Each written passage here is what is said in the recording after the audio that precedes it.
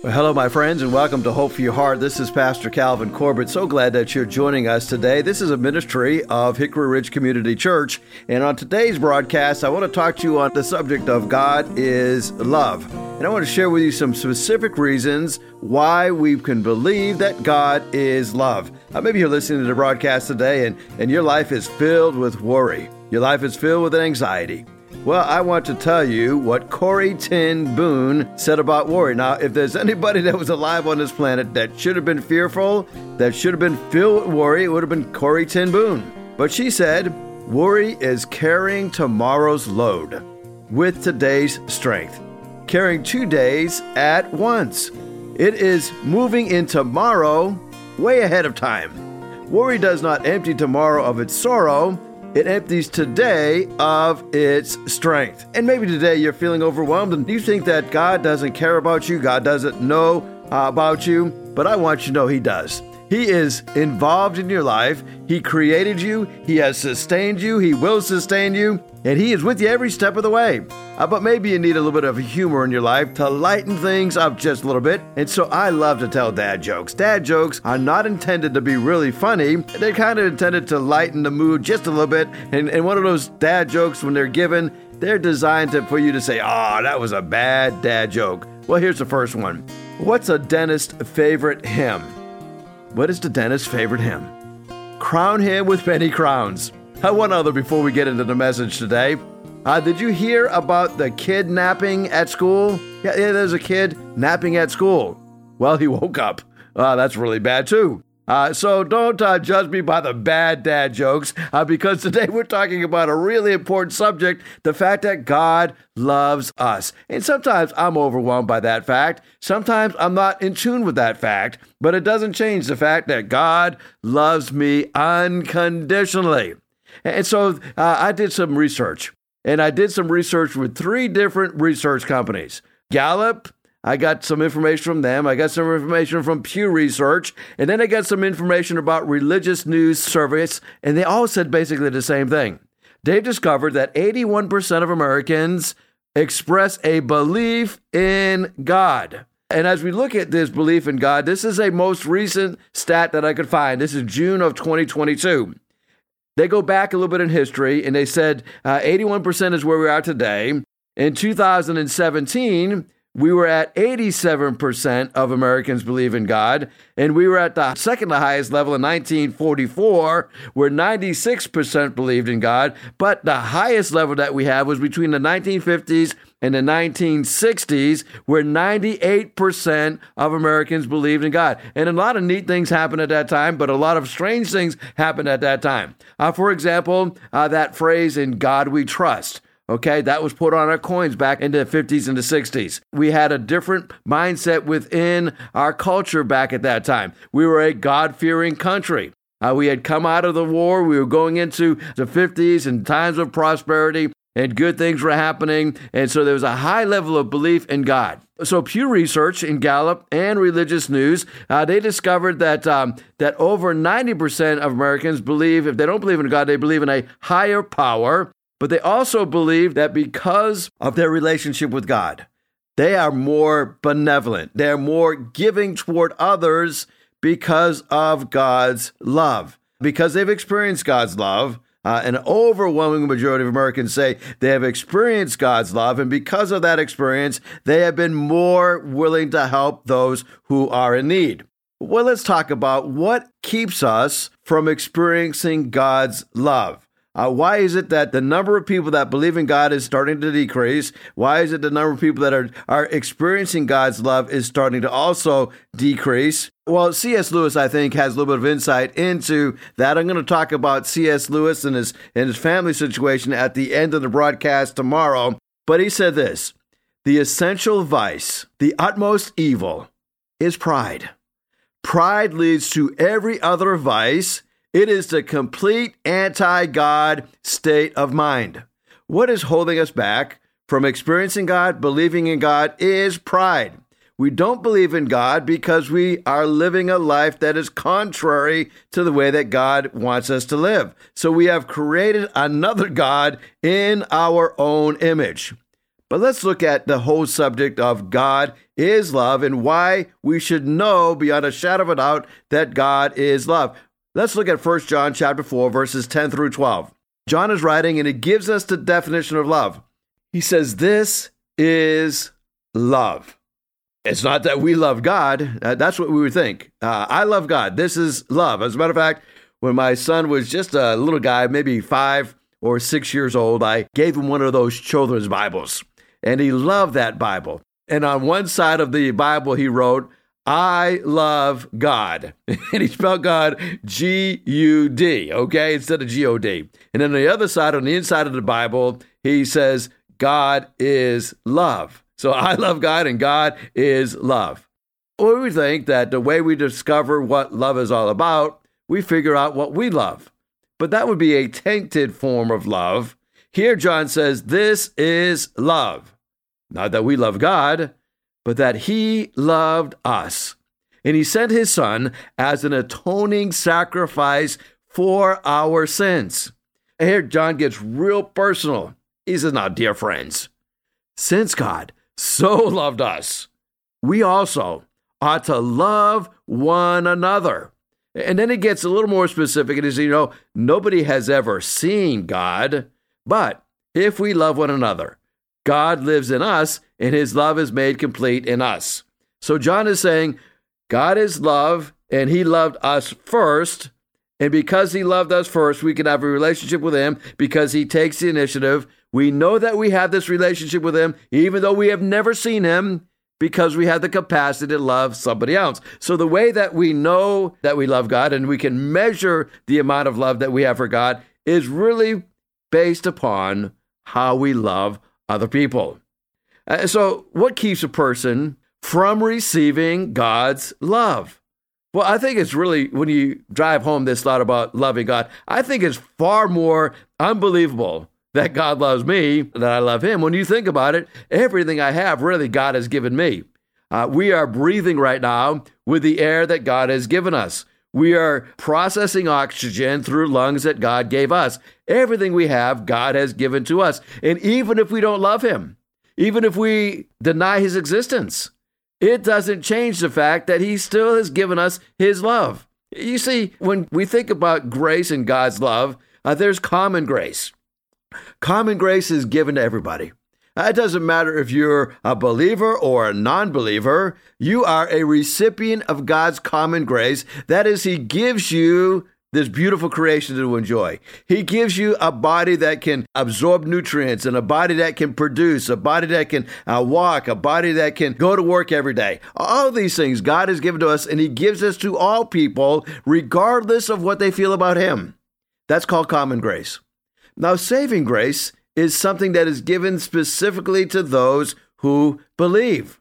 It's redemptive grace. It is those who have received the free gift of salvation. They are a recipient of God's love, and it's much deeper than just common grace. It is saving grace. He has redeemed us.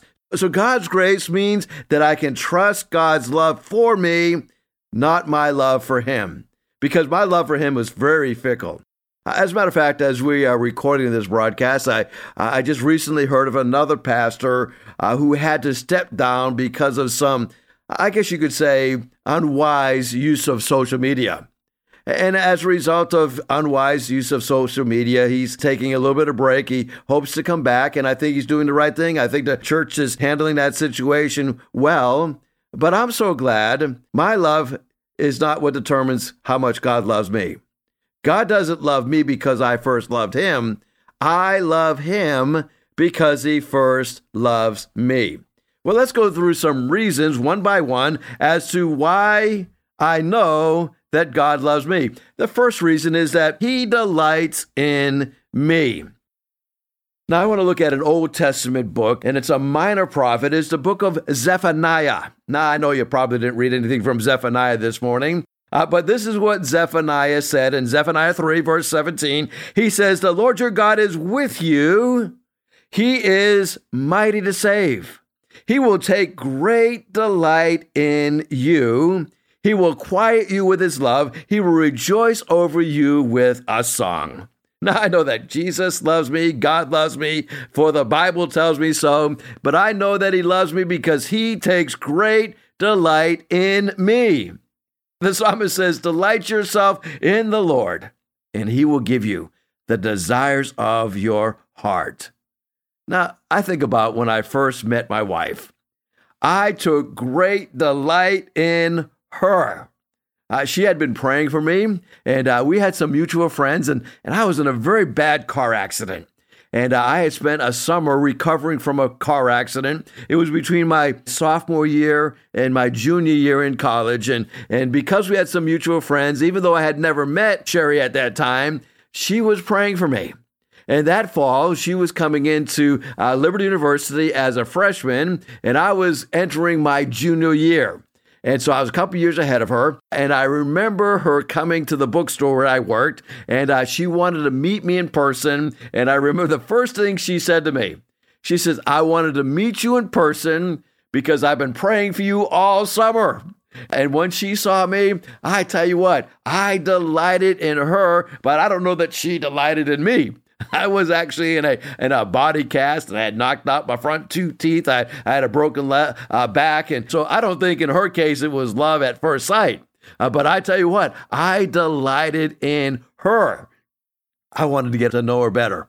I wanted to have a relationship with her. And so I was not going to be shy about that. I was not going to hold back anything. I was going to pursue her because I took delight in her. You know, God does the same thing for us.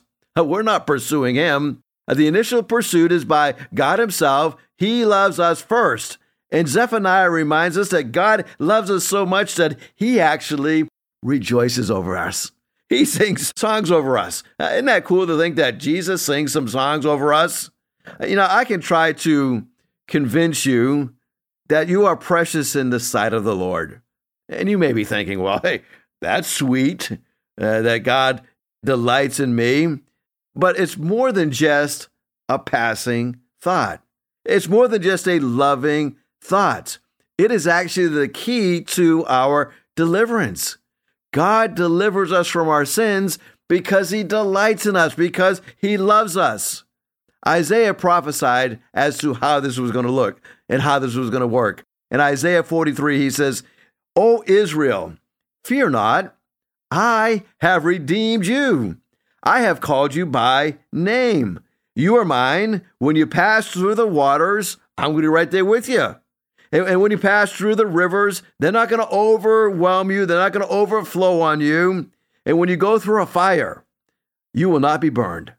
That flame shall not kindle upon you. Or that flame shall not catch on fire on you. Why? Because the Lord delights us. I think Isaiah here is talking specifically about the fact that we will not be eternally separated from God if we have a relationship with him through Jesus Christ, because he takes delight in us. God is not willing that any should perish, but that all should come to repentance. So I know that God loves me because he takes great delight in me. I also know that God loves me because he is devoted to me. Now, it's one thing to be delighting in somebody, but it's another thing to be committed to somebody, right? This is a higher level of commitment in a relationship. And we see here that he is devoted to me. And nothing can separate me from God's love. This is how Paul put it in Romans chapter 8. He says, I am convinced. And nothing's going to talk me out of this because I know this is true. I am convinced that nothing can separate me from the love of God. Neither death, nor life, nor angels, nor demons, nor the present, nor the future, nor any powers, neither any height or any depth, nor anything in all of God's creation is able to separate us from the love of God in Christ Jesus, our Lord. And I don't know about you, but that is so good to know that God is devoted to me.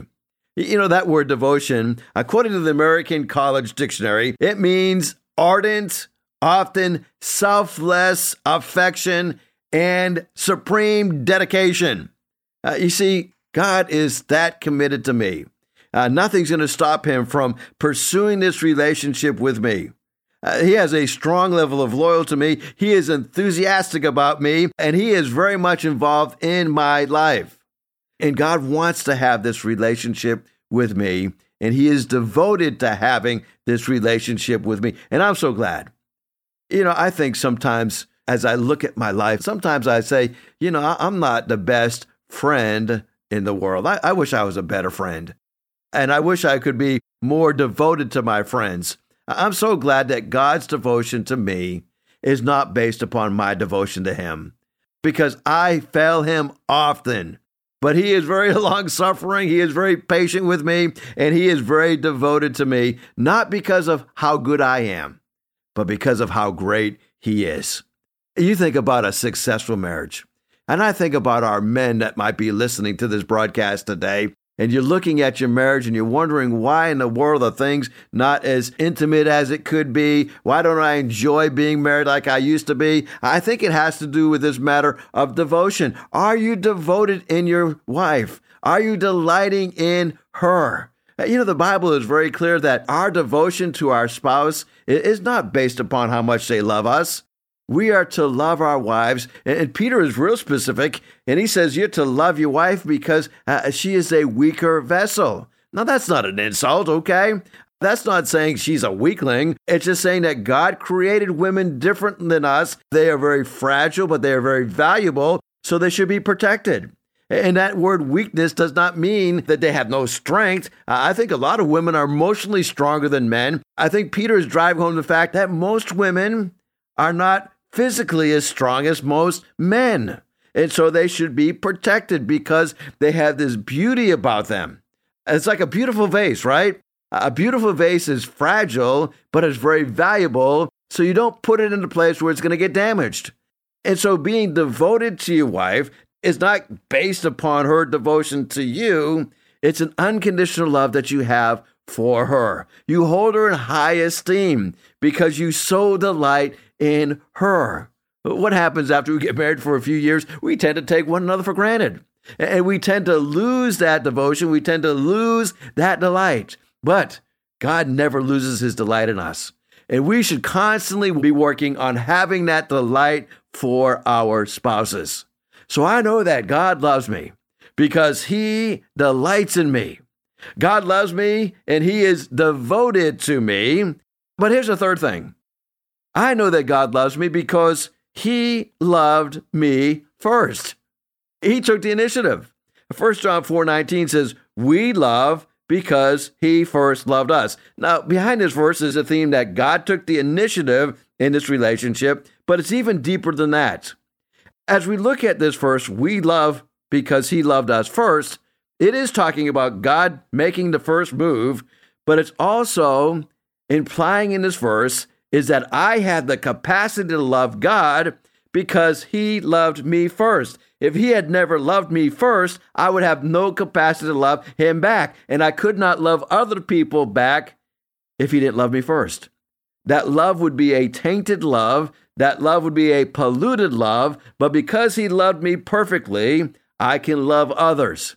He gives me that capacity as he took that initiative in a relationship with me. So John says, we love because he first loved us. Now, that's why the church ought to be the most loving community, because we are comprised of believers, right?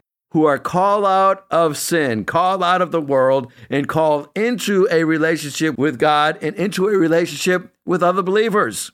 All made possible because God loved us first.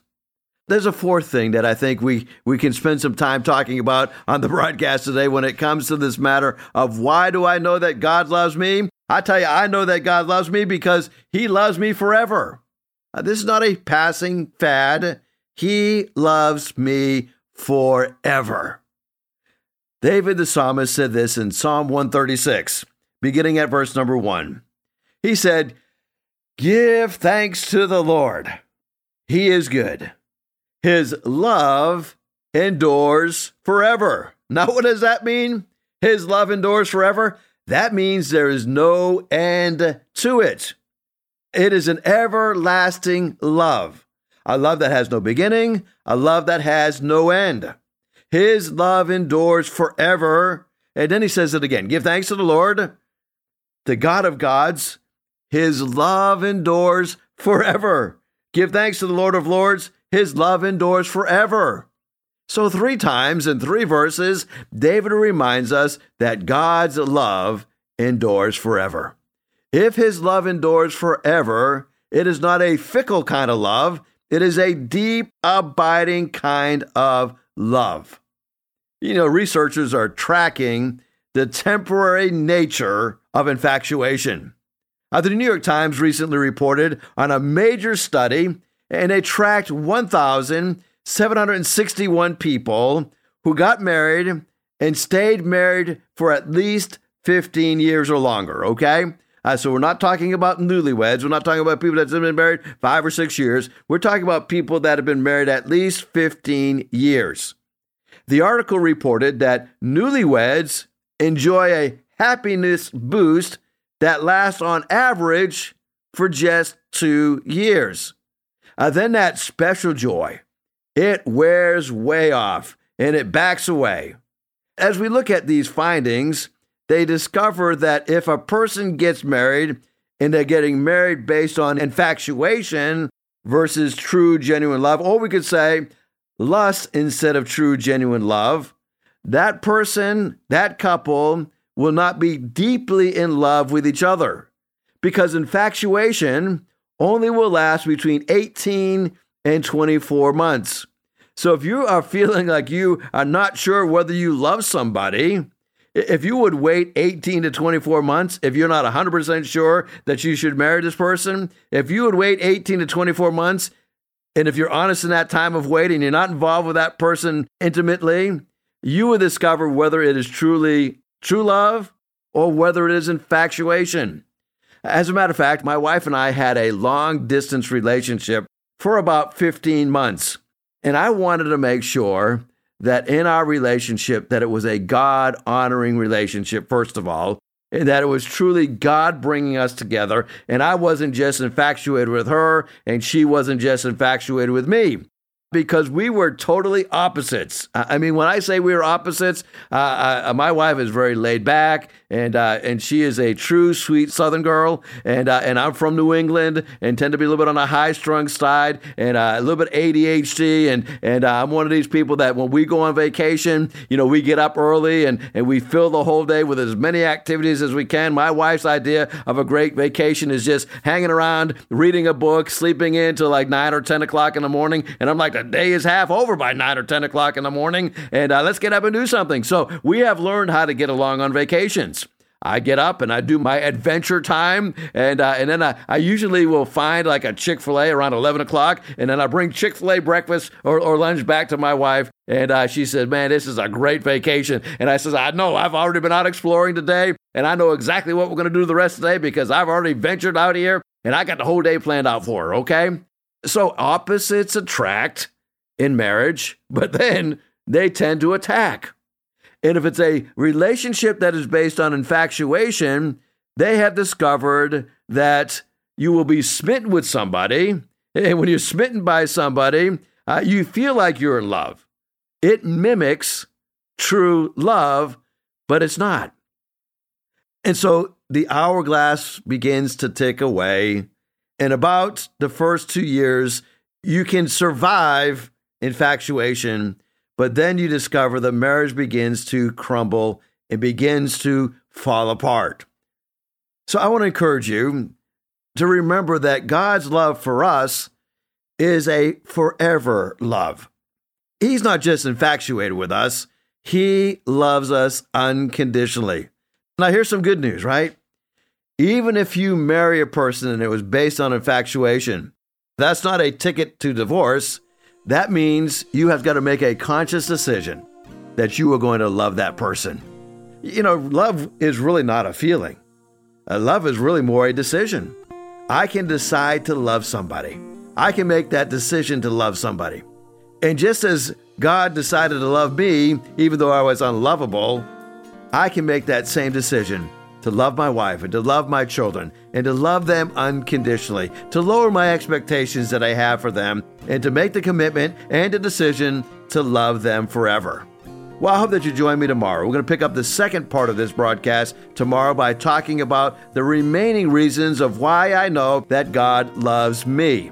And I know He loves me. I can feel His love. I can learn of His love in God's Word. I know that He will never leave me nor forsake me. My God is with me every step of the way, and nothing can separate me from His love. Whether I feel like He loves me or not really is irrelevant, because He promised that He loves me, and He promised that He'd never leave me and never forsake me. So thank you so much for listening today. God bless you. I look forward to talking to you tomorrow.